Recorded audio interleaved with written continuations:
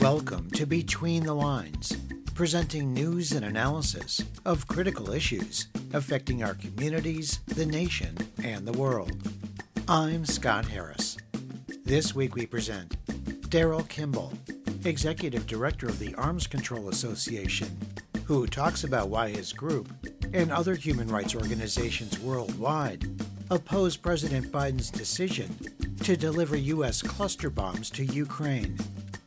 Ben Burgess, Adjunct Professor of Philosophy at Rutgers University, who explains why he believes that the U.S. Supreme Court, now under the control of an extremist right-wing supermajority, is in need of urgent reform. And Christina Ceballos, founder of the Public Service Loan Forgiveness Support website, who discusses a viable option available to public service sector workers to eliminate their student debt. But first we begin with a summary of some of the week's underreported news stories. If the mercenary Wagner Group under Yevgeny Prigozhin had not marched on Moscow in their brief unsuccessful rebellion, the army's next stop may have been the West African nation of Burkina Faso.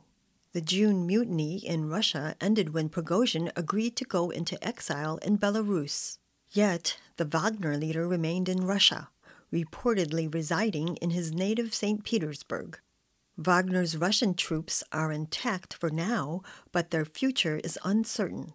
The Economist reports that Wagner is Russia's partner in the Central African Republic and Mali, as well as 5 other African states. Prigozhin has contracts to extract wealth from gold mines in Sudan, and his 5,000 troops in Africa help expand Russia's sphere of influence on the continent.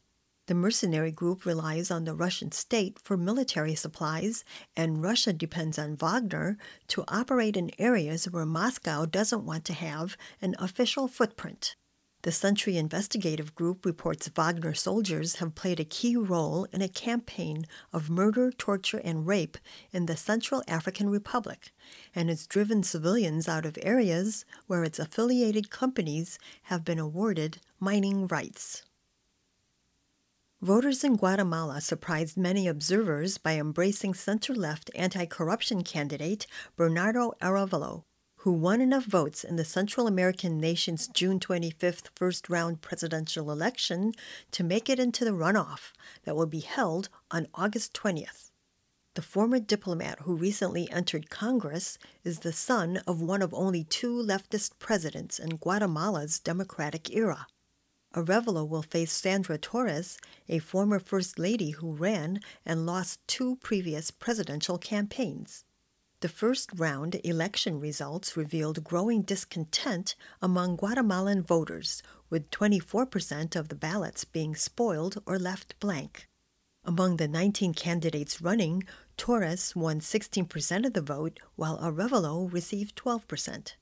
Guatemala headed into the election with experts warning of democratic backsliding due to incumbent President Alejandro Giammatti's authoritarian attacks targeting journalists, human rights activists, and anti-corruption prosecutors. Arevalo says that if he wins the presidency, his administration would welcome back dissidents who fled into exile, focus on battling corruption, and reform co-opted institutions. In the years since President Obama signed the Patient Protection and Affordable Care Act into law on March 23, 2010, 39 states and Washington, D.C. have signed on for Medicare expansion, enabling tens of millions of Americans to obtain health insurance. North Carolina was one of the holdouts. Over the past 13 years, the state has missed out on an estimated $521 million in payouts each month that could have prevented 7 rural hospitals from closing over the past 10 years. On March 23rd, all that changed when the State House of Representatives voted 87-24 on a bipartisan basis to make North Carolina the 40th state to approve Medicaid expansion. Despite strong Republican opposition, the state's Democratic governor, Roy Cooper, persisted in leading a broad coalition to advocate for expansion. In North Carolina, 80% of the uninsured are working adults, with some single adults working multiple jobs who still cannot afford health insurance. With Medicaid expansion, 600,000 more adults will be eligible to receive affordable health insurance coverage. This week's news summary was compiled by Bob Nixon. For Between the Lines, I'm Anna Manzo.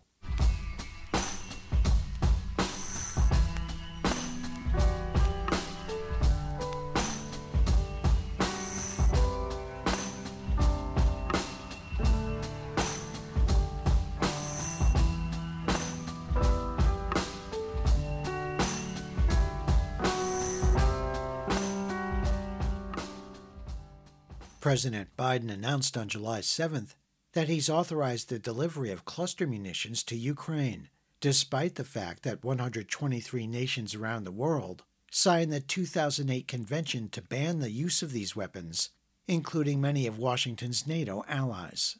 Cluster bombs that can be fired from the air, ground, or sea release tens or hundreds of explosive bomblets that kill indiscriminately. Unexploded bomblets or duds can remain in the ground of former battlefields for years or decades, where civilian victims of random explosions are often children. President Biden justified delivery of these U.S.-made cluster munitions, saying that Ukraine's military was running out of conventional artillery shells during their current counteroffensive. Both Ukraine and Russia have already been using cluster bombs in the 18-month-long war, and that Ukraine's government has pledged to only use these weapons on their own territory. Your reporter spoke with Daryl Kimball, executive director of the Arms Control Association, who talks about why his group and other human rights organizations worldwide oppose President Biden's decision to transfer U.S. cluster bombs to Ukraine and pending legislation in Congress that would block the transfer of these weapons. The war of Russia against Ukraine over the last 18 months has already been a brutal struggle that has killed so many and damaged much of Ukraine. And our main concern here is that we see the supply by the United States to Ukraine of these particularly nasty kinds of weapons as posing additional risk to civilians, not just in the war now, but in the weeks and the months and the years afterwards, because of the unique characteristics of cluster munitions and the tens of millions of submunitions that are likely to be added to the unexploded ordnance across the battlefields in eastern Ukraine. And so, we understand and appreciate the rationale of the Biden administration for supplying Ukraine with the ammunition it needs to defend itself against Russian aggression. But we think that the United States and allies of Ukraine should focus on supplying Ukraine with what are called unitary munitions, precision munitions that don't have a high dud rate like cluster munitions, which are indiscriminate and create a lot of dud or unexploded munitions. So that's why we're concerned. That's why we've opposed this. So let me stop there. President Biden and those in his administration and those who support this move on cluster bombs talk about the supplying of cluster munitions to Ukraine as only a temporary measure until more of the 155 millimeter conventional artillery shells are available. They talk about the fact that both Russia and Ukraine have used cluster bombs over the last 18 months of this war. And we're told Ukraine will only use the weapons on their own territory, and therefore they have plans to clean up those duds that are so lethal, especially for children and other civilians. Well, that's the argument. I mean, and the most compelling part of that, I'd say the only compelling part, is that the Ukrainian forces are short of the conventional ammunition that it has been expending at very high rates in this war. The supply of these cluster munitions is going to lead to a larger number of unexploded ordinance in Ukraine, and that is going to be a legacy of this war that is going to last for a very long time. Just because the Russians have been using cluster munitions provides no justification for the United States to supply Ukraine with these munitions. I mean, the Biden administration is arguing that the Russian cluster munitions have a 30 to 40% dud rate. That is, for every 100 submunitions that are scattered across a field, there are going to be 30 to 40 that don't explode, and that will explode later if somebody comes into contact with them. The U.S. dud rate is less than 2.5% of the total. That is, quite frankly, baloney, because the U.S. estimates are based upon field experiments in highly controlled testing environments. People who've worked in this field in the Department of Defense, they estimate that the actual dud rate is somewhere around 10 to 24%. So this means that there'll be far more unexploded weapons on the battlefields in Ukraine than the Biden administration is claiming. Democratic Representative Sarah Jacobs and Representative Ilhan Omar have introduced an amendment to the 2023 National Defense Authorization Act that would block the U.S. transfer of cluster bombs to Ukraine. Tell us more about that, if you would. Yeah, also, this is a last-minute effort to try to block this. I think this is an important debate to have in Congress, because Congress has itself put restrictions on the transfer of cluster munitions with a failure rate of greater than 1%. So that's what the Biden administration is sending, weapons that have a higher failure rate. If this amendment is allowed to be voted on the floor, it's going to be a close vote. This could be something that the president decides to veto, but I think this is an important way for members of Congress to express their skepticism or concern about the United States transferring these very nasty and prohibited cluster munitions to Ukraine. That was Daryl Kimball, Executive Director of the Arms Control Association. Find more analysis and commentary on the Biden administration's decision to send cluster bombs to Ukraine by visiting our Between the Lines website at btlonline.org. Over the past year, the U.S. Supreme Court's right-wing extremist supermajority ignored decades of precedents to remove federal protection for abortion rights, weakened environmental regulations, and struck down gun safety laws. In the final week of its last term, the court majority ruled that a Colorado non-discrimination law that made it illegal for businesses to discriminate against LGBTQ customers was unconstitutional, effectively ended affirmative action in college admissions, and blocked President Biden's plan for student debt relief. The High Court had previously ruled in the 2010 Citizens United case that corporations are people, opening up the floodgates of unaccountable and unlimited campaign cash in our electoral system, and gutted the Voting Rights Act in 2013 that ushered in the passage of dozens of racially targeted voter suppression laws in Republican-controlled states. With reactionary politicians in robes now firmly in control of the Supreme Court and on course to repeal many of the advances for civil and human rights made over the last 100 years, there are growing calls for intervention through expanding the number of the High Court's justices or the imposition of term limits. When asked in a recent interview if he supported such measures, President Biden rejected these proposals, maintaining that such actions would politicize the court in a way that is not healthy. Your reporter spoke with Ben Burgess, adjunct professor of philosophy at Rutgers University, who explains why he believes the Supreme Court is already dangerously politicized and that reform is urgently needed. It's not really the case that the justices of the Supreme Court are these dispassionate legal scholars who are just trying to commune with Madison and Hamilton and channel the event of the writing of the Constitution. These are political actors. It is not a coincidence that in these cases that we've just been talking about, all of the people that we quite correctly refer to as conservative justices voted for the conservative ruling, and all of the people we think of as liberal justices voted against it. Because you're not much of a constitutional lawyer if you can't find an argument within the majestic ambiguities of the Constitution for or against any of these things. Really what these are is these are political actors.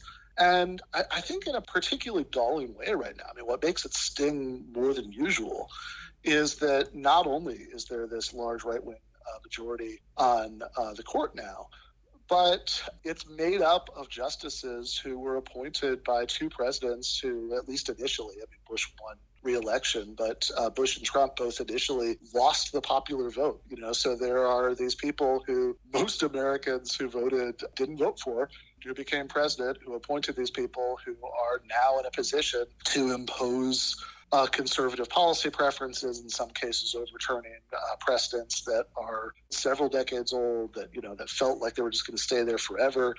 And really the question is, what are the other branches of government going to do to respond to it? And unfortunately right now, Joe Biden's answer seems to be nothing. Yeah, and what is it about Joe Biden? Why do you think he rejects out of hand these solutions that have been supported by some members of his own party in Congress, that includes imposing term limits on the justices, as well as expanding the court, which has been done several times through our history? Yeah, so the idea that Joe Biden has that it would politicize the court to do those things only makes sense if you think that it's a non-political institution, which, kind of for the reasons we already talked about, I think makes very little sense. I think that what it gets down to is that Joe Biden is a centrist Democrat. And of course, in several of these cases that we've been talking about, he would have preferred more liberal rulings. That's why he's expressing a little frustration with the court by calling them not normal. But ultimately, I think that, like most centrists, he is more concerned with the stability of American institutions than he is with the outcome of any particular one of these cases. If you go back and look at Joe Biden's record over the course of his several decades in public life as a senator from Delaware, who was sort of nicknamed the senator from the credit card companies that were headquartered in Delaware. If you read Branko Marcetich's book about Joe Biden, Yesterday's Man, he gets into a lot of this stuff there. He was never any kind of left-wing firebrand by any means, right? He was he was a sort of tough on crime, tough on people declaring bankruptcy, famously, kind of center-right Democrat. And I'm sure he would have preferred that the Supreme Court had ruled differently on abortion and affirmative action. But I think and several of these other cases, but ultimately his priority list is just going to be different from anybody who sees current American society as fundamentally more unjust. And one other point about this, that it's not even that Joe Biden's priority list is different from what some socialist president's priority list would be, what Bernie Sanders would be if he were elected president, etc. FDR, right? One of the most revered Democratic presidents of all time actually did propose a court expansion in 1937 when the Supreme Court kept blocking New Deal initiatives. And even though Congress didn't go along with it, it's something that does seem to have had some effect in moderating the court's behavior, because I think they were actually worried about getting serious pushback if this happened. And so the question is, well, was it wrong for FDR to do it then? If so, why was it wrong? And I know everybody always says, well, then the Republicans would do the same thing. Okay, fine. If both parties, when they're in power and they think that the Supreme Court is overreaching, exerted some counter-influence and tried to push back against what the court was doing, then ultimately the decision is made by the voters, which I am pretty happy with because I like democracy. Well, I want to thank you, Ben. And just a quick last question, if I could, and that would be, what do you think individual voters, what's their role in this right now? What action can we take as individuals or groups of individuals to put pressure on the Biden administration, Congress, and other levers of power in Washington and in the states to challenge what the Supreme Court has been doing?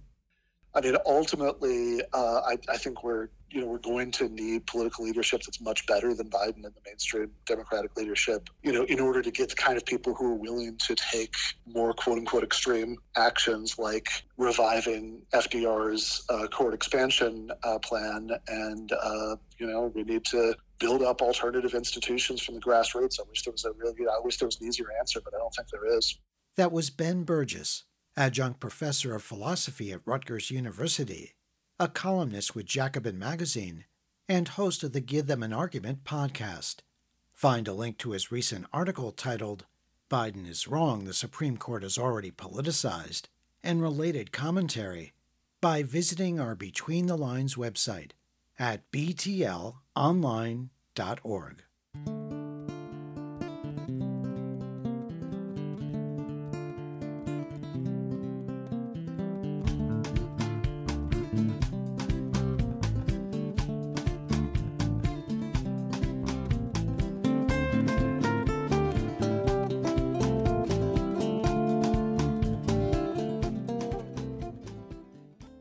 When the Supreme Court's right-wing majority ruled that President Joe Biden's student debt relief plan was unconstitutional on June 30th, hopes of getting $10,000 to $20,000 in debt canceled were dashed for most of the 40 million people with federal student loans.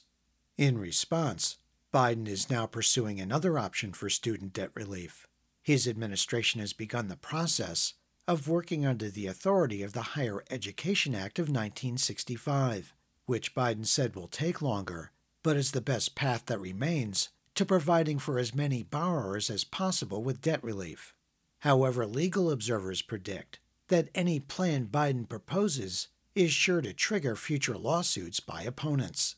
But the estimated 25% of student debt borrowers who are employed in the public service sector have another option for erasing whatever debt remains after they've made payments for 10 years.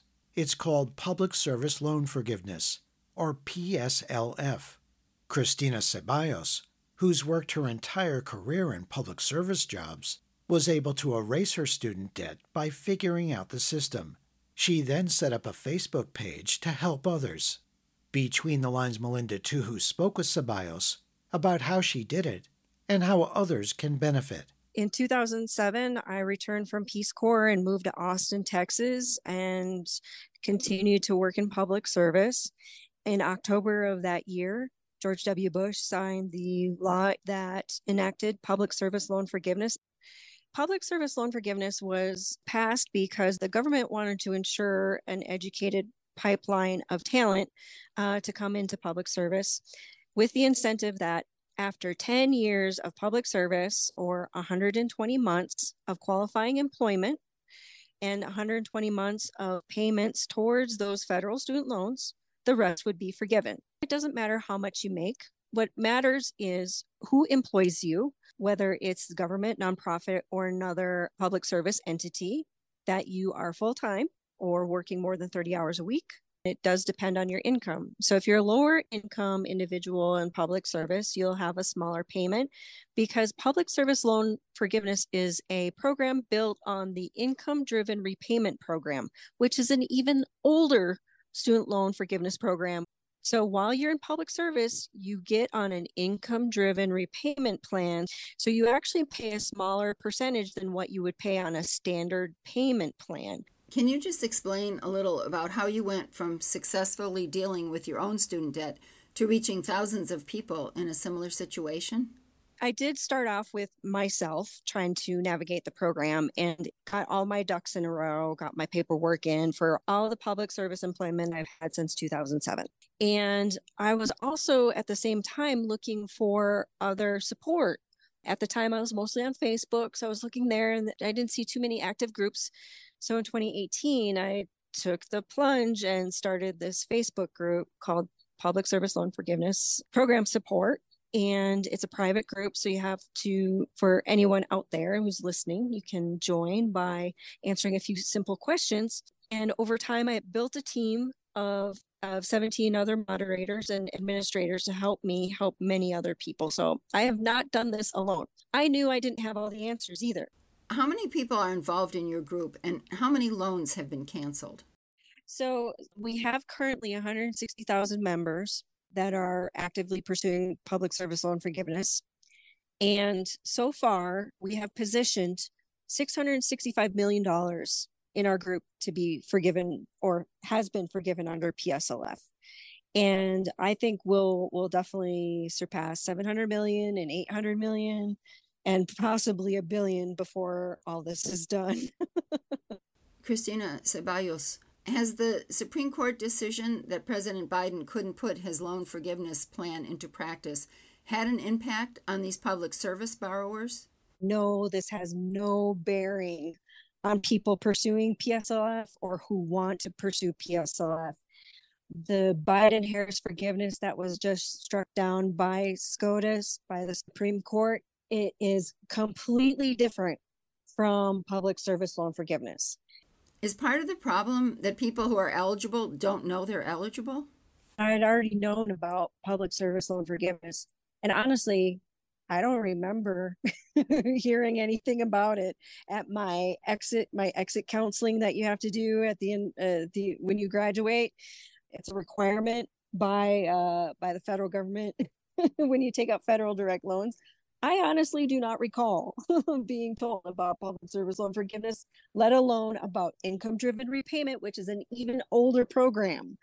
The Federal Department of Education needs to be doing a better job of getting accurate information directly to the borrowers, because borrowers are going to their loan servicers first. And the loan servicers are not giving them accurate information. And it's not entirely their fault. And there are people who are falling through the cracks because they're not getting the information that they need. That was Cristina Ceballos, founder of the Public Service Loan Forgiveness Program support page on Facebook. Find a link to her website and additional resources for student borrowers by visiting our Between the Lines website at btlonline.org.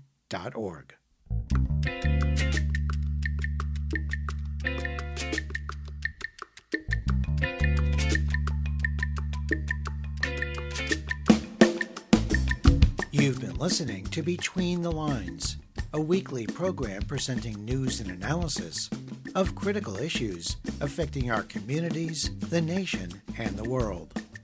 Between the Lines is produced and distributed by Squeaky Wheel Productions. If you have suggestions for topics and guests, please contact Between the Lines through our website at btlonline.org, where you can hear our current and archive programs in streaming audio and support our show. There you can also subscribe to free weekly podcasts, program summaries, and interview transcripts. Follow us on Facebook at Between the Lines Radio News Magazine and on Twitter at BTL Radio News. Thanks for listening on WXOJ in Florence, Massachusetts, WZMO in Marion, Ohio, Pala Res Radio in Pala, California, dozens of other community radio stations across the U.S. and abroad, and wherever you get your favorite podcasts. Our theme music was written by Richard Hill and performed by Mikata. This week's program was produced by Susan Bramhall, Mary Hunt, Anna Manzo, Bob Nixon, Melinda Tuhus, and Jeff Yates. For Between the Lines, I'm Scott Harris.